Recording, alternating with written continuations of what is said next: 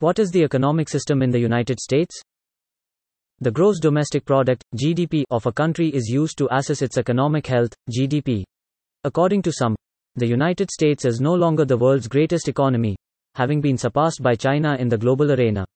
These forecasts are based on a recalculated version of the gross domestic product, or real GDP. When measured by nominal GDP, which differs from real GDP in that it incorporates inflation, the US economy remains at the top of the list. Types of economic systems. Traditional, command, market, and mixed economic systems are the four primary types. The traditional economy is the most ancient form of economics. It is extremely sustainable and primarily reliant on people. It is based on goods, services, and labor and is widespread in countries where farming and other traditional occupations predominate. Due to low production levels, resources and trash are often scarce. The government, or another centralized, dominant authority, controls the majority of the economic structure in command economic systems. It is a common system in communist countries. Agriculture is the domain of the people. Resources are plentiful and regulated by the government. Because command systems are sluggish to respond to change, they are prone to economic downturns.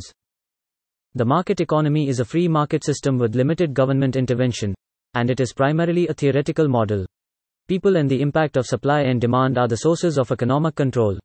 In a market economy, growth is highest, but it results in an inequitable distribution of resources since it permits private firms to amass a considerable lot of economic power.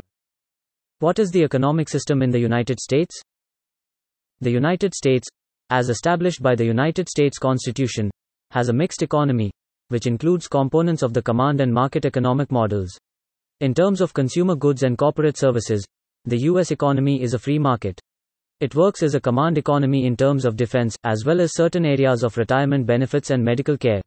The government supervises these activities and, together with the Constitution, defends the nation's diversified economic structure.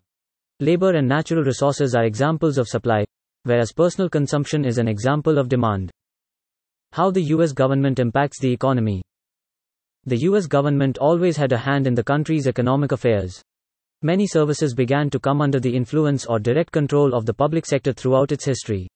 However, at times in the United States' history, it was closer to a true free market economy, in which the private sector, or individuals, are free to engage in economic behavior, actions, and decisions.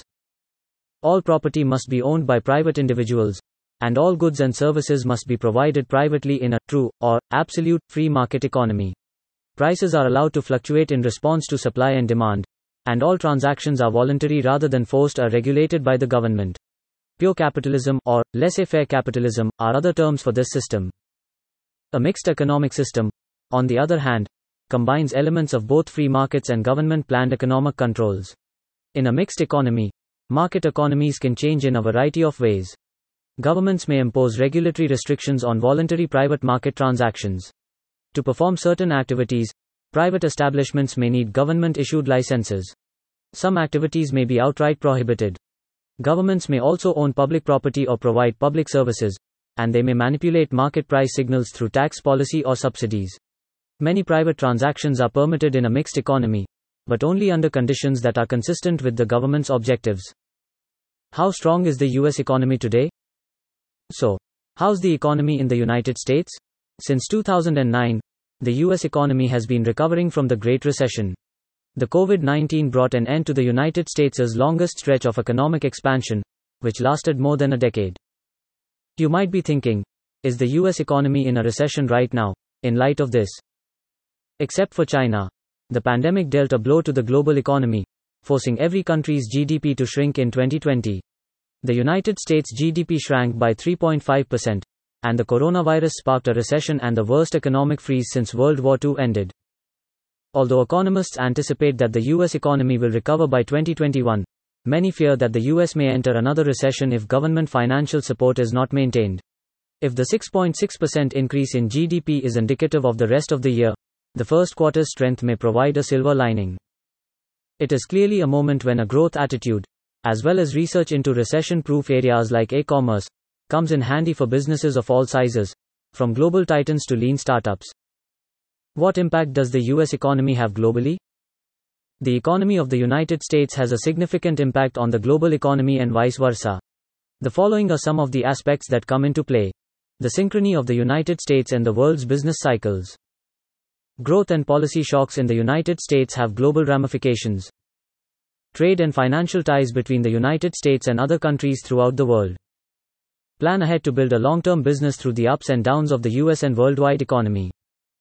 This podcast ends here. Thank you for staying tuned to our podcast channel.